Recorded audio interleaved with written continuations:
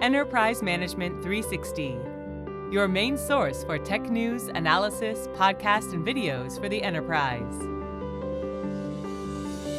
Hello and welcome to the EM360 podcast, where we have a weekly conversation with people who are impacting the enterprise tech landscape.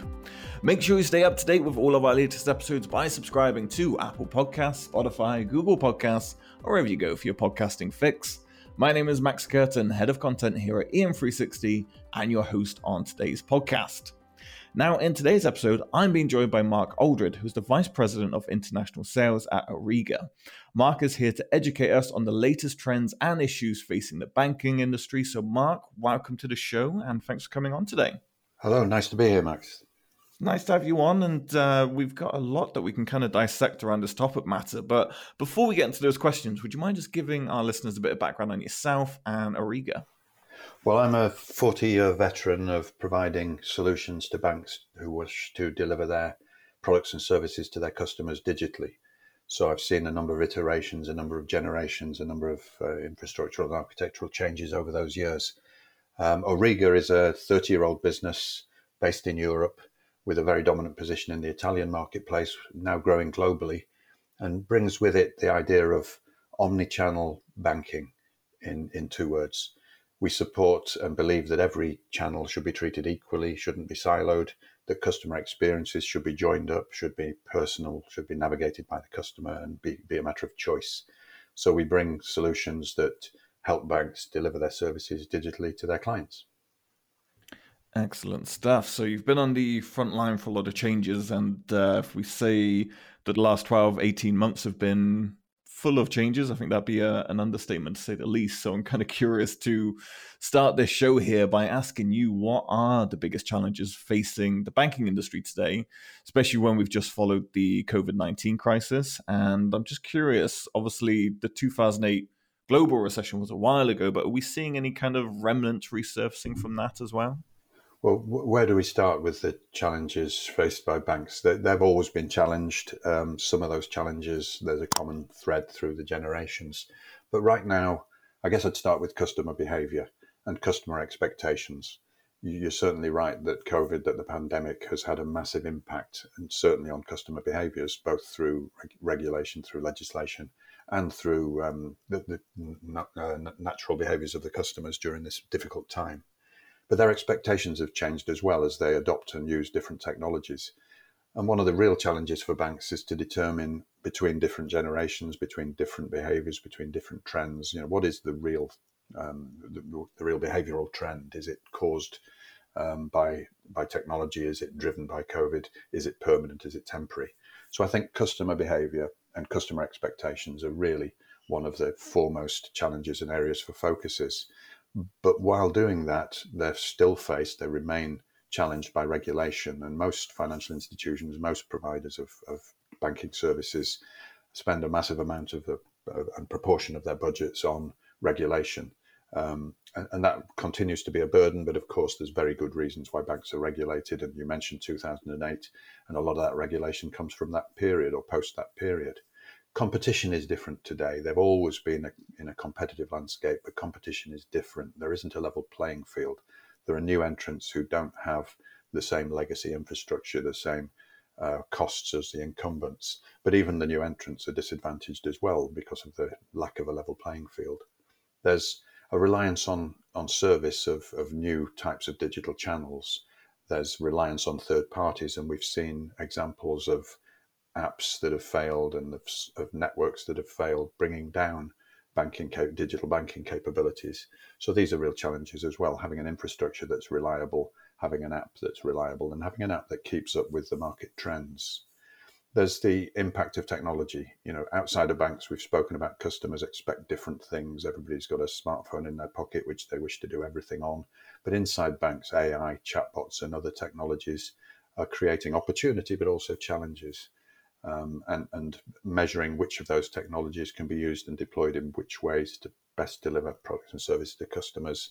These are amongst the challenges. Legacy infrastructure. The incumbent banks have generations of legacy infrastructure, and frankly, most of it wasn't built for this world.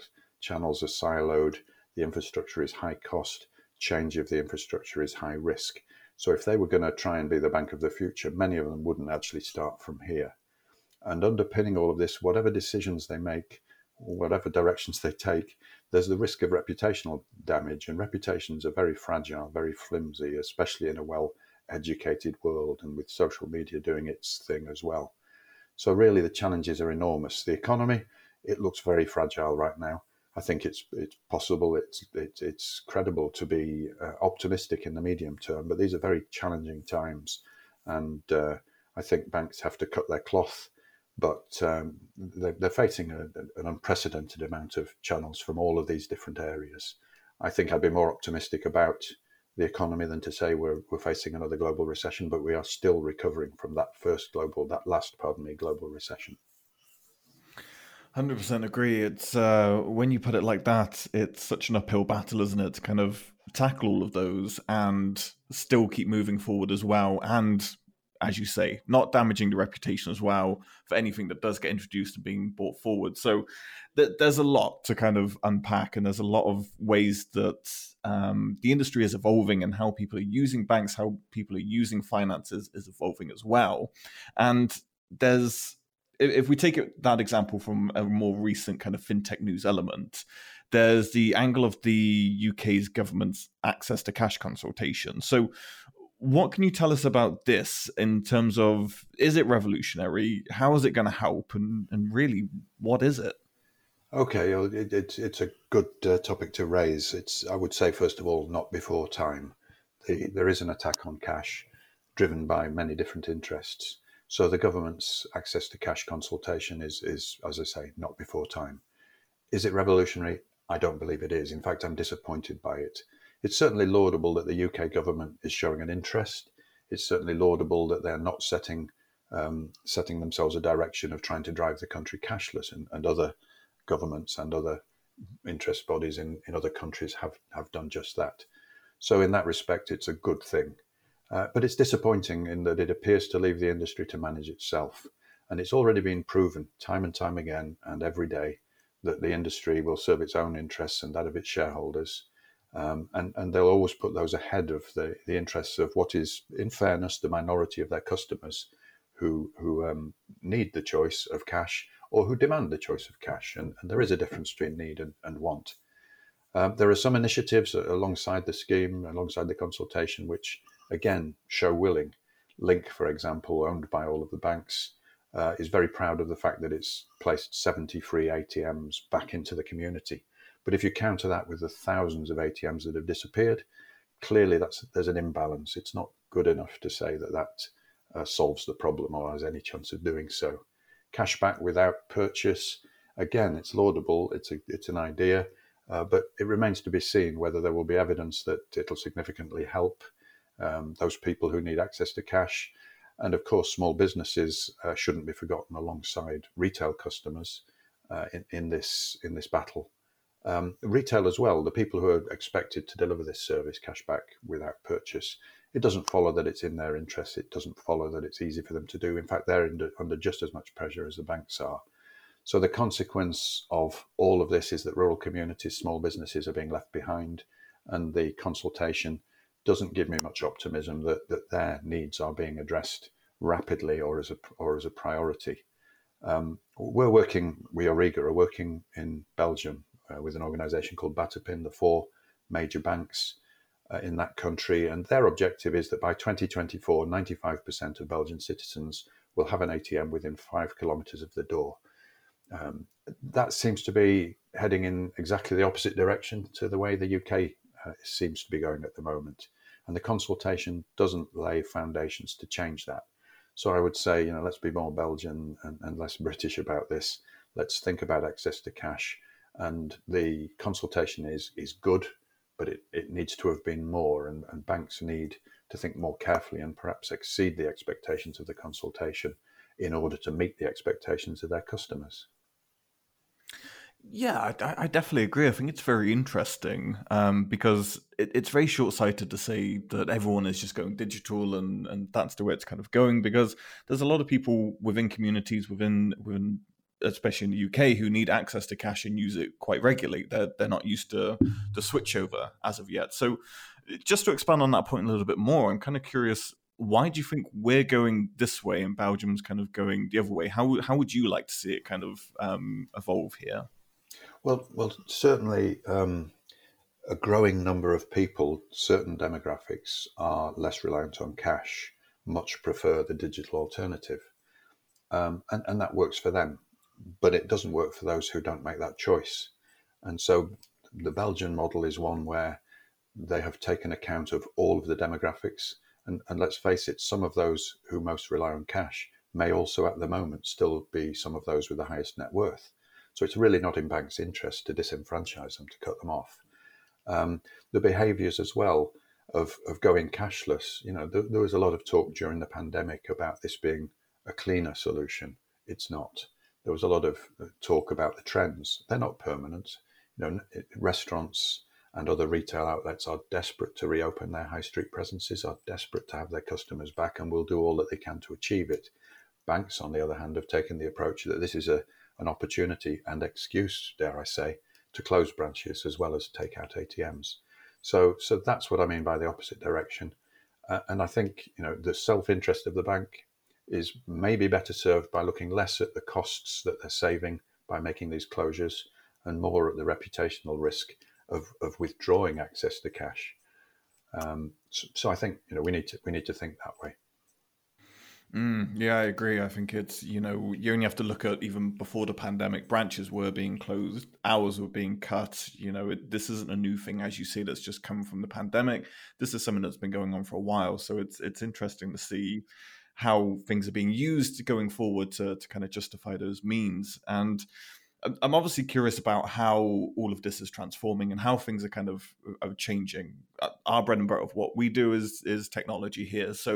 And digital technology is being used to transform pretty much every sector, and that includes banking, obviously. So I'm curious to kind of get your thoughts. As you mentioned at the top of the show, we are seeing new trends coming in. So what are your thoughts on current digital banking trends, solutions, say if we're talking self-service software, impact on legacy systems, and just general customer experience overall from that? Yeah, Max. Well, I think first of all, digital is a broad church, and it means different things to different people. A whole range of banking channels are actually and factually digital, and you mentioned self-service. The ATM was a very early digital channel. Too often it's considered a kind of legacy channel, but it is one of the early forms of digital engagement with customers. And many of the ways in which banks engaged with their customers were designed to drive down costs, but also sent their customers further away and broke down the relationship with customers. The assumption today is that when we say digital, we mean a very narrow set of services. We mean online and we mean mobile. And my personal view is that that's not the best way to think. We must consider all of the channels in the mix.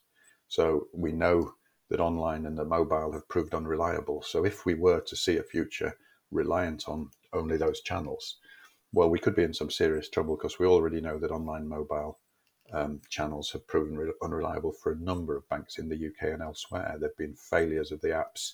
There's been failures of the networks, whether they're run by the banks or some third party, and some very recent examples of third party network failures. So to rely on channels which are fundamentally unreliable is actually not the best direction to set. I think that the branch has been seen as a burden, and you rightly said that before COVID, branch closures were de rigueur, and they continue and they accelerate. But is the branch a burden? It's also a USP for legacy banks. It's actually envied by new entrants. You see organisations like Starling signing relationships with the post office to give them access to their 11,000 counters. So branches aren't very fashionable, but they are a really effective way of engaging with customers, and in many customers' expectations, the only and the best way. So I think in future, the channel thinking has to be about mix. There has to be change in branches. There has to be change in self-service. And Auriga are one of the companies that are driving that, because there's a lot of legacy that makes it hard to change and hard to motivate, to innovate, excuse me. I think spreading across channels as well is much better than racing to the bottom and having a single channel. We don't have many examples of single channel banks that are profitable, that are growing, that are the best model for the future. So a range of channels is really important, not least to give customers choice. And customers they want, but they must be allowed to have a common experience, a personalized experience, navigate it their own way across multiple channels, taking the journey of their choice. And all of that is really difficult if you've got the wrong infrastructure. And we at Auriga are a company that are very focused on delivering an infrastructure which enables all of this. And that's key to our competence and key, we think, to the future of how to best deliver the best mix of digital channels. Excellent. Yeah, I think that's very key where you're saying choice is going to be the supreme, because it has to be. As we've been saying throughout this whole podcast, banking is not just exclusive to a set generation or set people. It's everyone needs it. Everyone uses it, so it needs to be adaptable for all resources.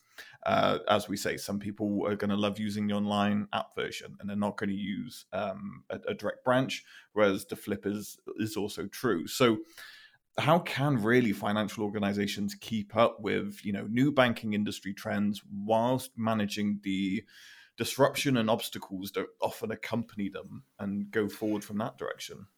Yeah, I think the answer to that question is probably different depending on where financial organizations start. If they're a legacy bank, they start from one extreme position. They have bricks and mortar, they have legacy infrastructure, they have established channels, but perhaps they don't have the most innovative, the best, the most exciting apps that we're seeing emerge from new entrants.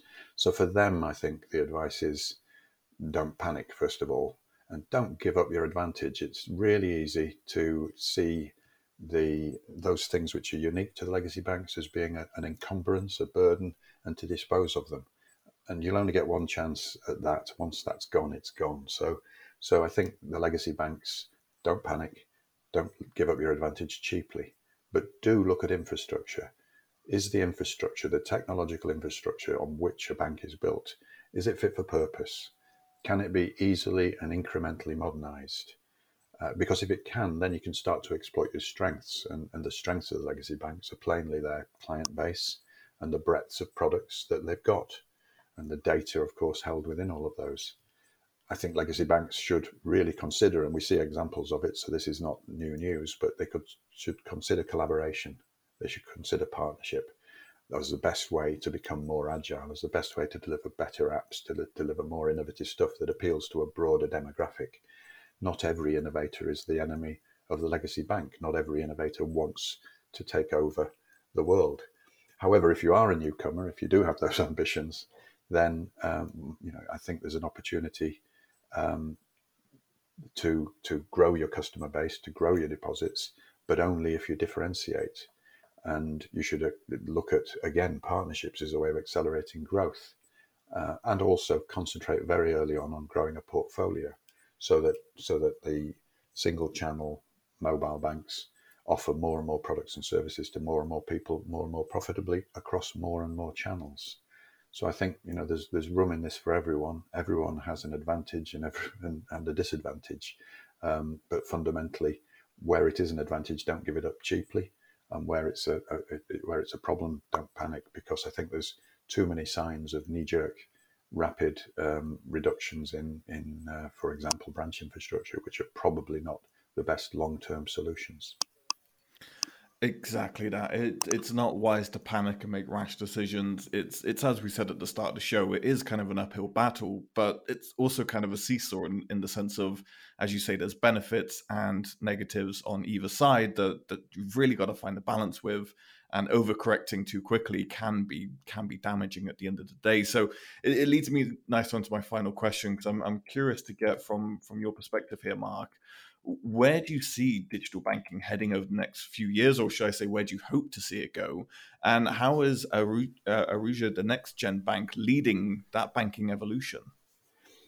Okay, well, thanks for asking that question, because it does give me the opportunity to talk about Auriga's view of the future, and we call that the next gen bank. You're absolutely right.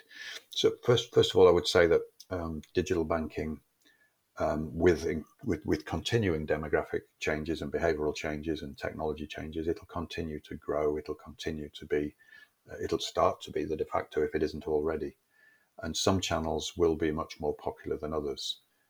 But I don't believe that mobile alone will ever be enough. So what that means is then that the branches have to change. What's wrong with branches? Well, there's too many of them. Sometimes they're in the wrong place. So I think the branch of the future, the next gen bank, and Auriga's technologies could sit at the heart of this. There'll be less in number, less branches. They'll be unattended, and in a post-pandemic world, contactless branches could be very much something that people will embrace. They can be 24-hour. They can be remotely supported, so they don't need to have staff through the day and through the night, and they can be supported through video and audio assistance from subject matter experts who could be located elsewhere. 100% of the transactions that a customer expects to transact in a bank branch can be automated, and so the branch of the future will be 100% automated. It'll be possible for the customer to activate all of the devices with or without physical or remote support. And those branches could be shared between institutions with a common set of products, or could be unique to an organization. They could be pop-up, they could be mobile. So the bank of the future, the next gen branch, the next gen bank, could be all of those things if the technology is right. And what that will mean is that customers will enjoy a better customer experience and a personalized journey, and access to more reliable access to more reliable services, including cash. So cash, cash use may continue to fall, but in the mix, it's not just about cash, it's about other services and having reliable and accessible use of those services. So Auriga, in order to make sure that future is possible as well as desirable, will continue to provide the building blocks that we have provided in the past to our customers to do that. That means an infrastructure which integrates all channels and treats them equally, treats them all as digital rather than as different kinds of technologies. And no other technology leader, no other incumbent in this space offers that at the moment. So uniquely, we offer an infrastructure which will integrate all the channels. The tools to manage a self-assisted service estate and the branch of the future are also something we'll continue to offer. And at the moment, only Auriga has all of the tools in an all-in-one solution available. So we can provide all of the pieces to manage the cash, to manage the technology, to manage the customer experience and the data, and all around that. We can also provide protection from we haven't spoken about cybersecurity, we haven't spoken about fraud, but these are real challenges and real threats. So Auriga will provide the protection from logical attacks on channels which by definition are remote and therefore vulnerable. And as a result of all of that, our job is to help legacy banks reduce their costs and increase their efficiency of all of their channels, including the modified branch. And we'll work with them, and many of those are already our customers, of course, in different geographies across the world. We'll work with them to redefine what the branch looks like as part of a different digital mix. That'll mean we'll help them improve the customer's experience to protect their market position, and help legacy banks respond and preempt to change and to challenge and to competition. But we'll also support new entrants who want to have a presence in communities, who want to take advantage of these pop-up branches, these compact 24-hour full-service automated branches. But above all, what we will do, and we believe that our industry has an obligation to do, is to continue to invest in innovation so that we can manage and our customers can manage whatever comes next. And when we sit down in 10 years, who knows what will that will have been. Exactly. It's that preparedness and planning for the future. And I think Auriga's in a great space to kind of help with that and kind of move that forward. So it's interesting to see how it kind of evolves. And as you say, there's so much that we could have touched on, but we would have kept our listeners here all day, I think, if we'd delved into any more. But certainly I could talk all day on the subject in a sense. That exactly. Yeah. Especially if we get into the cybersecurity element. But just means, Mike, you got to come back and have another chat with me at some point. So happy to. Would love to. Thanks for having me today. Very welcome. It's been a pleasure having you on the show. And thank you, everyone who took the time to listen to this episode. We do hope you took a lot away. But if you are looking for more information, then please head on over to aurigaspa.com. That's aurigaspa.com. They've got some fantastic white papers on there to delve into what we've been speaking about a little bit further. We'll be back next week with another episode in our podcast series. In the meantime, please join the conversation at EM360Tech on Twitter and LinkedIn. Subscribe on all major podcast platforms, and for more great daily content, head on over to em360tech.com. You've been listening to the EM360 podcast. For more great content, head on over to em360tech.com.